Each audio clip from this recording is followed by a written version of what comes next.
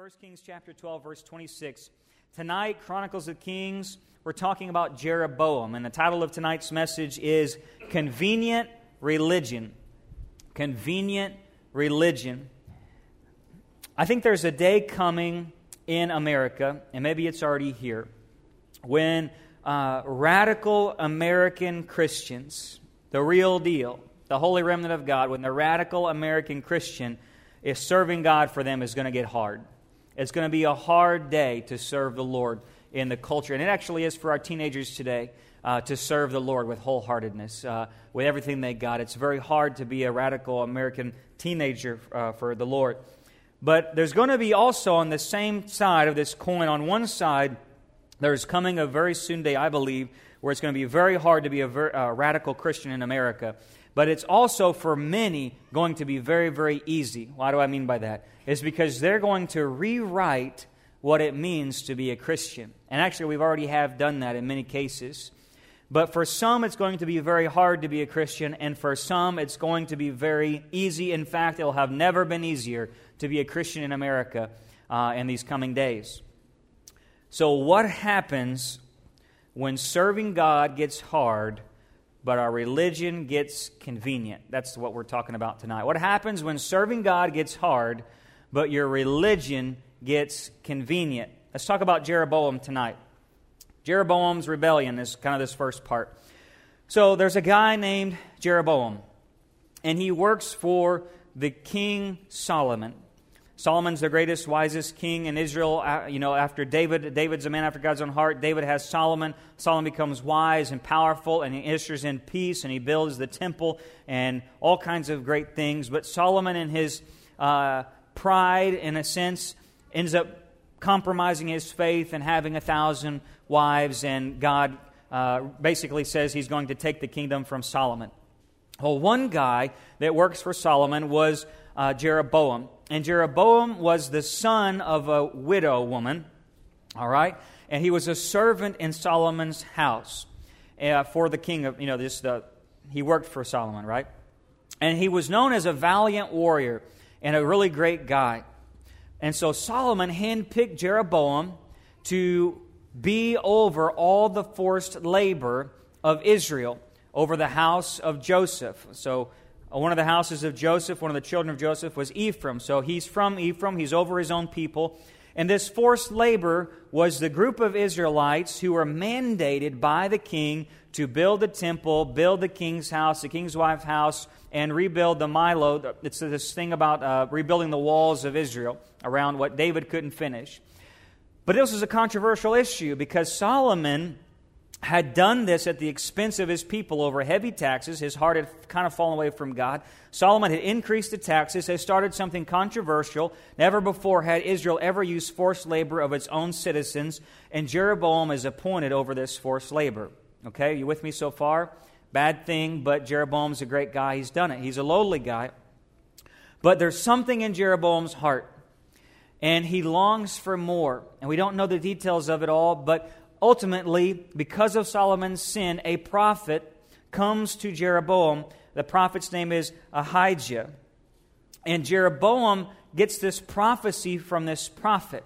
And the prophet comes with a new robe, and he tears it into pieces, and he takes 10 of the pieces, and he gives it to Jeroboam and says, because of Solomon's sin, the Lord is going to give you these 10 tribes. And in 1 Kings chapter 11, verse 37, it says, you shall reign over all that your soul desires, and you shall be king over Israel.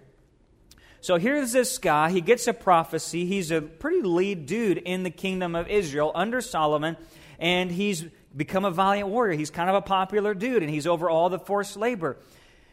And something rises up within him after he gets this prophecy, and he tries to revolt. The Bible says that he actually rebelled against his master Solomon.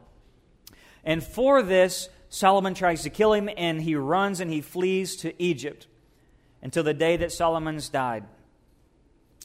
And Solomon's son, Rehoboam, is now waiting to be king. Okay, that's the setting of where we are, okay? The interesting thing about all of this is, here's a lowly guy, born of a widow, raised as a servant in the house of the king, set on a pedestal over a very privileged position. gets a prophecy from the Lord. But instead of waiting on God like David did with Saul, he began to try to advance his own way in the plan of God. Don't you know that we get in trouble sometimes when we step a little bit ahead of God? God had a plan for Jeroboam, but Jeroboam had a little faster track to get there. And so here we are, Jeroboam as king. Let's look here. So here we are. I'm just going to skip right before this passage in 1 Kings chapter 12, verse 26. Let me paraphrase it and get us to that moment. So Jeroboam was a lowly guy, but he had rebellion in his heart. He didn't wait for God to install him as king, and he ends up finding himself cast out. But then we find now, he's in Egypt. He hears that Solomon has died. And then he gets this message. Solomon's dead, so come on back in. And then we find ourselves at a place called Shechem. Somebody look at your neighbor and say, Shechem. Not Shechem, Shechem. That's a southern term. That's for something else, right? And so they're finding their place at this town called Shechem. And here they're waiting to install Solomon's son, Rehoboam, as king. And they're hoping for tax reform. And the people, they call out to Jeroboam, hey, you are over our forced labor. Why don't you come to this assembly as the king is about to be installed, the new king? We're hoping that we can do some social reform, some tax reform. But if you don't listen, hey, buddy, get ready. We're going to revolt. We're going to be behind you. Jeroboam shows up there at the king's inauguration. That people ask for, hey, king, let's do some shifting things. And Rehoboam, and a young, prideful youth that he was, young man that he was, rose up against the people and said, hey, if you think my father was bad, wait till you see me. If you think my father was tough, wait till you see me. And they say, okay, fine, we're done with you. And the line of David, Jeroboam's our man, let's bolt. They bolt back to the place where they come from. Rehoboam flees back to Jerusalem. And all the tribes rally around Jeroboam. They kill the man who replaced Jeroboam over the forced labor. And now, here we find 10 tribes in the north, now called Israel. 2 tribes in the south, now called Judah. That is Judah and Benjamin. So we've got 2 countries now. 10 tribes make up one country, Israel in the north. 2 tribes make up one country, Judah in the south. And this is now the split kingdom. One king in the north is named Jeroboam with a J. One king in the south now, the son of Solomon, is named Rehoboam with an R. He's king over Judah. That's your little Bible history lesson to get you where we are today. Okay, so all that to say, get into our text and find out what's going on here. Jeroboam is now king of a kingdom that God said he would be. And the Bible says, look in verse 25, Jeroboam rebuilt Penuel, and he rebuilt Shechem. Why is that important? One verse. Why is it important?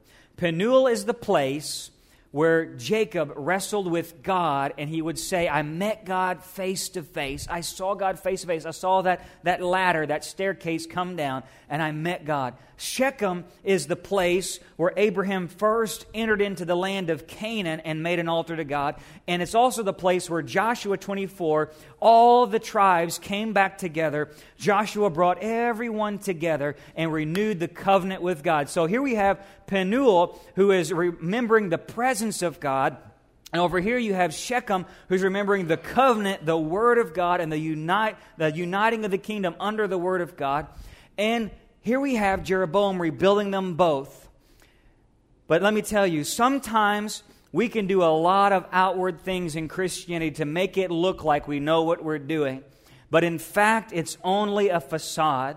Because here we have a man rebuilding the place of the presence of God, and here we have a man rebuilding the place of the united Word of God, but at the same time, there would be no bringing of the presence of God in the house of Israel, and there would be no bringing of the Word of God in the presence of Israel, because this man, while he started lowly, he began to worship power.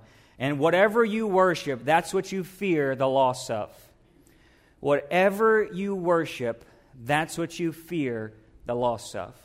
And the thing he feared the loss of most in his life was power. Verse 25, verse 26, 1 Kings chapter 12. Here we go.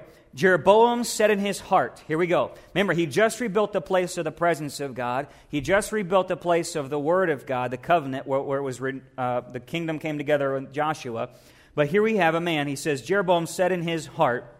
Now the kingdom will return to the house of David. If this people go up and offer sacrifice to the house of the Lord at Jerusalem, then the heart of this people will return to their Lord, even to Rehoboam, king of Judah, and they will kill me and return to Rehoboam, king of Judah. So the king consulted, not God, but man, and made 2 golden calves. And he said to them, it is too much for you people to go to Jerusalem. Behold your gods, O Israel, that brought you up from the land of Egypt. So he set one in Bethel, and the other he put in Dan. And now this thing became a sin, for the people went to worship before one as far as Dan. And he made houses on high places, and made priests from among all the people who were not of the sons of Levi. And Jeroboam instituted a feast in the 8th month of the 15th day of the month, like a feast which is in Judah. And he went up to the altar himself. And thus he did in Bethel, sacrificing to the very calves which he had made. And he stationed in Bethel of the priests of the high places which he'd made. Then he went up to the altar which he had made in Bethel on the 15th day of the 8th month, in the month which he had devised of his own heart. And he instituted a feast for the sons of Israel, and went up to the altar to burn incense. My Lord, how much can one sin and can a man do in a couple of weeks? Right? Look at there are 9 for sure sins I can pull out of here. 1, in his pride and his fear, he didn't trust God to establish his kingdom. God already said I was going to do this. Sometimes God tells us he's going to do something. We're supposed to what? Wait. And he didn't. He in his fear, he didn't trust God to do it. Number 2, he didn't trust in counsel of God, but in the counsel of man. 3, he prevented people from worshiping God in a way that God ordained. He did a whole other thing. And he prevented them from going to the southern kingdom where the temple was, where God said, this is the very place where men are going to call upon me. This is where my priesthood is. This is where my mercy seat is. This is where my altar is. This is where you're supposed to worship me. He prevented people from going down. That was never in what God consulted with him about. He made graven images of God against the 10 Commandments, basically repeating what had happened in the Exodus story. 5, he made altars on mountains. If it wasn't enough just to make 2 golden calves, he made altars on high hills. And number 6, he disregarded God's election of priests for his own. He wouldn't even let the Levites serve for fear that they would teach them to go back to the things of God in Judah. And so he said, no, Levites, you can't serve in my kingdom. I'm going to elect my own priests, which was a no, because God is the one who chose the Levites himself. All right? God elects his ministers, not boards, not rich people, not powerful families in churches, not even church bodies. God is the one who calls and equips people to send his gospel. All right?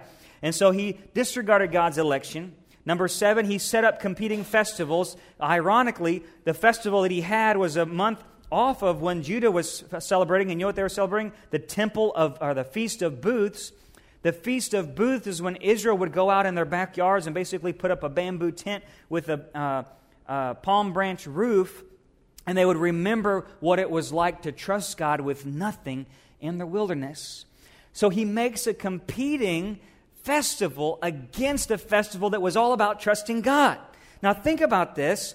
And number 8, he made his own rituals. The Bible is clear that he made it all up from scratch.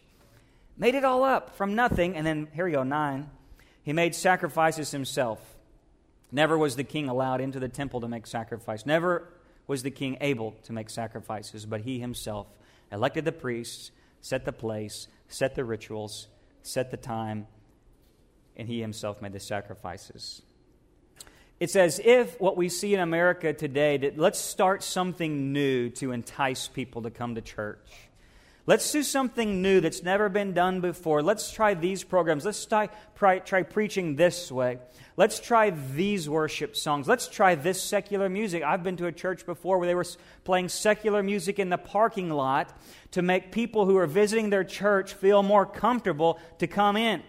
That same church had football going on in the bathroom so men would not miss the game during church. True story. Let's entice them. Let's do things different. Let's do things new to reach people. Oh, this is the failure of the American church today, what you see happening all across the globe, all across America. Let's do something new. Let's write it our own way. Instead, he should have been like David. David was a king a man after God's own heart, and the reason this is why. If you ever heard the someone ever say, David was a man after God's own heart, this is why God said he's after mine own heart. Because David was after God's heart. He was a king who God said, if I put this young little boy as king, he'll never forget he was nothing, and I'm the one who made him into something. He'll always point people to me. And David did. David never let the kingship, only once he failed, but he never let it go to his head. He always was a servant first and a king second. And he always remembered this was God's people, and he was just a temporary, he was the under king, and God's the true king. But Jeroboam began to make himself bigger than God, and he made worship convenient. It was this man-made religion. He says in 1 Kings 12:20, it's too long of a journey for you to go to Jerusalem to worship. Here, Israel, here's some gods who brought you out of Egypt. So he wasn't saying these are separate gods. He's saying, no, worship God, but worship Him in this way. Don't worry about going so far. It's a big travel. It's a journey. It's dangerous. You don't want to go over there. Worship God over here this way. He enticed them with this man-made religion. There's two new easy ways to worship God. There is another way to God. You know, and it's just like Satan to make men question the Word of God. Look in the Garden of Eden. Surely God doesn't mean if you eat that, you'll die.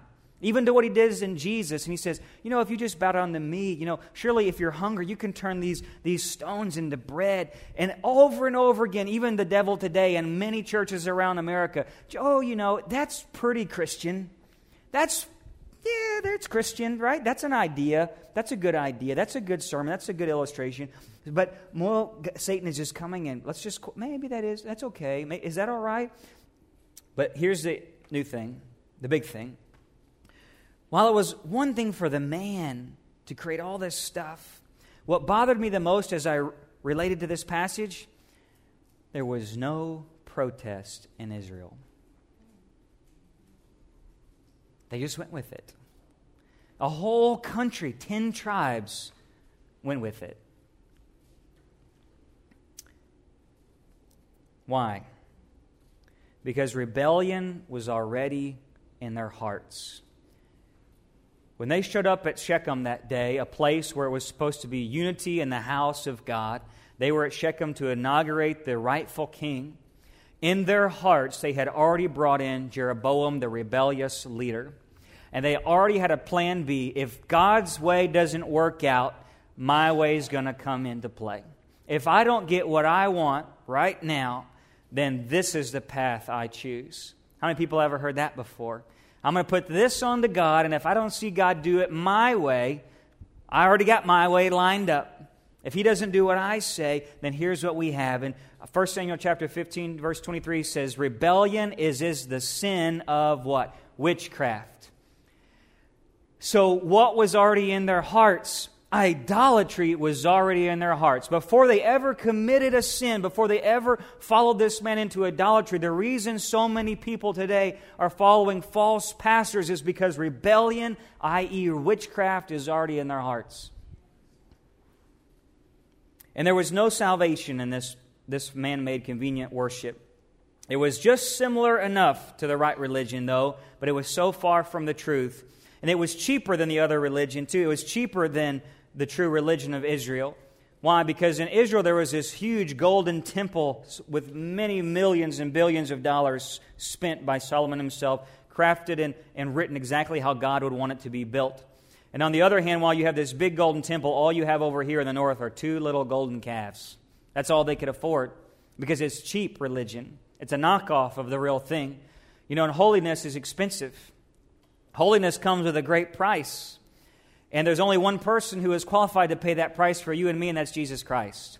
There's no other way to heaven but through Him, and He's the only one who can pay for the holiness required to enter into the presence of God. And if there's a church that's not promoting by that way, that one man who died on the cross for us, who paid the ultimate price on the cross, if there's any other way they're promoting, then there is no salvation for them. This place was hypocrisy at the highest. And most importantly, though, there was no mercy seat in Israel, and there was no high priest in Israel. There was no Jesus, the high priest, and there was no mercy seat, the cross of Christ. And unfortunately today, because so many people find a similarity in the church they attend of Christianity, they think they're worshiping the right way. Many people today unknowingly are worshiping in a false way because their worship is convenient and their worship is cheap. The Bible talks about trading the truth for a lie. And the people didn't even notice. That's what bothers me, I think, the most today about thinking about the American church. How many people are attending many large churches across America, not even aware the Christianity they're listening to and talking about and sharing on Facebook is convenient and cheap. I listened to a popular TV preacher, Facebook preacher. It bothered me for weeks because all of my friends were sharing this, I'm not going to mention the name, popular pastor on Facebook over and over and over again. But the more I listened, it was all about building up your dreams, building, God's going to do something for you. And if God, and it was so Christian, so close. And he may even be saved, this guy. But there was no sacrifice. There was no cross. There was no burden for the lost. There was no give everything to the poor. There was no sell all you have. There was no death to self. It was all about that man you want, that dream you're going to have, that mountaintop experience. God's going to move your mountain if you only believe in yourself, if you only believe God's plans for you. It's all good, it's all good, it's all good. And that stuff sells. And it sounds just enough like Christianity with a little bit of Jesus, a little bit of good contemporary music, a little good illustrations, and a little good props, and a whole team to make it all look beautiful, and the right yelling at the right moments, and the right dress, and the right stage presence, the right Facebook likes, and all this together, the right website and marketing agents, all of it together looks beautiful, but it's cheap and it's convenient. And for this cheap and convenient man-made religion, God brought judgment on Jeroboam and his house. God warned him through a prophet. He still did not repent, and God judged him severely, so much that he would kill off everyone in his home. None of them would even be buried in the ground. That's what God thinks about hypocrisy, people who keep people from worshiping Him. Here's the ultimate sin that he was charged with. God said to him through this prophet, that he was not like King David, who kept the commandments and followed God with all his heart. He did more evil than anyone else by making false God. But here's his sin. He casts God behind his back. He said, God, I'm passing up the plans you had for me. I'm creating my own position, my own way. And God, I'm just leaving you behind in the dust. How many times does that happen in the world today? God, I'm just putting you back here. And when I need you, God, I'll call back out for you. But right now, God, I'm always fine. Is our religion cheap and is our religion convenient? I look at the world today and I see that many are promoting, like we said this morning, many paths to the same God. But I also think there's this compromise, this cheap and convenient Christianity in America. It's this watered-down American churchianity that says, follow me, I'll show you an easier way to be a Christian. It's a Christianity with a click of a button. It's a once-a-month commitment. It's a give so you don't feel guilty. And there's no need to fast or pray or serve the poor because we've got trained staff for that. That's the Christianity I see modeled in America so very much. But there was one group of people, I said that nobody revolted, but that was just to lead you there. There was one group of people that had enough is enough. And the Bible says this, and I'm going to close, that there was Levites that left by the masses with them and their families when he said, no, you cannot serve here. It was the Levites that took their families and crossed back over the border to Judah because they recognized what was going on, that holiness is defined by God and His character and His word. And so Levites fled Jeroboam's kingdom back to Jerusalem. I think our challenge for us tonight is to say this from this lesson. Church, whatever we see going on in the world today, if it's a cheap and convenient religion not based on the holiness that is required through Jesus Christ, and it's not based on the cross and the sacrificial death and to give all and follow Him and sell out for Jesus Christ, if it is not about repentance and faith through grace alone, if it is not based on the holy, infallible Word of God, the entirety of God's Word, it is a cheap knockoff. It is a convenient religion, and we are called to leave like a Levite back to the things of God. I think my prayer for us is to see a culture change in our churches where 2 Timothy chapter 3 verse 1 says this, for Paul, seeing the future that was held for the church. But know this, in the last days perilous times will come. Men will be lovers of themselves, lovers of money, boasters, proud, blasphemers, disobedient to parents, unthankful, unholy, unloving, unforgiving, slanderers, without self-control, brutal, despisers of good, traitors, headstrong, haughty, lovers of pleasure rather than lovers of God. And here's the verse we know so well, having a form of godliness, but denying its power. What does he say? And from such people turn away. Turn away. I think if we stick to ministering to God like a Levite, we're going to say, God, I see what's going on in this world today, that God, you have called me to be a minister of your gospel. Every single person in here is a Levite today in the house of God under Jesus Christ. We've all been called by name. We've all been given the gifts of the Holy Spirit. We've all been given His Word, His commission. We're all ministers in the gospel. And we are called to, in this last days, recognize what is going on in the culture of today of cheap and convenient Christianity and say, God, we're coming out, we're turning away, we're coming back to you, back to your presence, back to Penuel. God, where we encountered your presence. God, back to Shechem, Lord, where we all came together under one banner, the Word of God, and there was a uniting of the church of Jesus Christ. The remnant of God is coming back together. And so while Jeroboam rebuilt Penuel, but it was all facade, and there was no God in it, and while Jeroboam rebuilt Shechem, and it was all facade, and there was no God in it, the Levites would come back out and build the things that God had really called them to build. Let's get back to the presence of God. Let's get back to the Word of God, because that's who we are in this last days. We want to be the people who've come out from the culture of convenient and cheap and say, God, we're rebuilding the presence of God. We're rebuilding the Word of God, and the true church is uniting together. And that's my prayer in Gina, Louisiana. Amen? Amen. Would you stand with me tonight? Hallelujah. I'm going to ask our worship team to come back. That's our prayer. This is what I want us to pray. This is what we're praying for tonight. Jeroboam started out lowly. God is called the lowliest of the lowlies, the poor. Blessed are the poor. Theirs is the kingdom of heaven. The meek, those are the people who inherit the earth. It is the lowly. That's where he started out. He started out as a son of a widow woman, as a servant in the king's house. That's where we want to stay. God, I want to stay right there, serving the King of Kings and the Lord of Lords. I want to be a part of a Levite group. I want to be a part of a church who's a group of Levites that says, God, we're rebuilding the place of the presence of God. We're rebuilding the place of the Word of God, the covenant of God. And that we would say, God, we're going to intercede for a culture. And tonight I want us to pray, number one, God, let the presence of God reign in our churches. Number two, God, let the Word of God reign in our churches. And number three, God, help us to stay lowly. Help us to stay lowly. Servants, just like David, who put God's heart first, who sought to seek after God's heart.